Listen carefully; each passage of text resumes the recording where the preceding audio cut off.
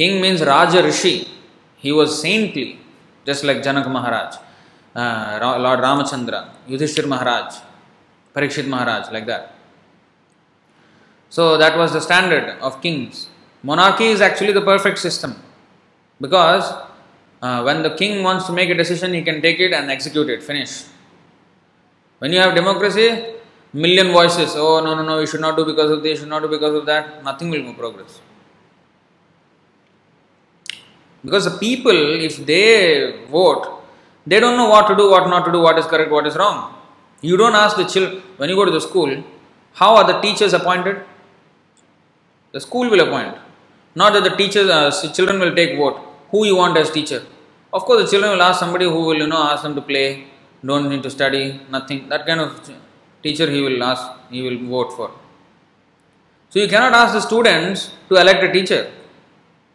The board of management of the school should appoint, so that the children will be elevated in knowledge, elevated in culture, behavior, morals. It is for the elevation of the ignorant children. Similarly, the masses are ignorant of the aim of life. So the leader, he should lead them, not that he should follow them. Oh, what do you want? I will do everything for you. You vote for me. You want to eat meat? I will open 100 slaughterhouses. You vote for me. And this is the result of democracy. That's why Srila Prabhupada called it demon crazy. Not democracy, demon crazy. All small demons, they elect one big demon. So, monarchy, anyway, now it is why monarchy was abolished? Because it was misused.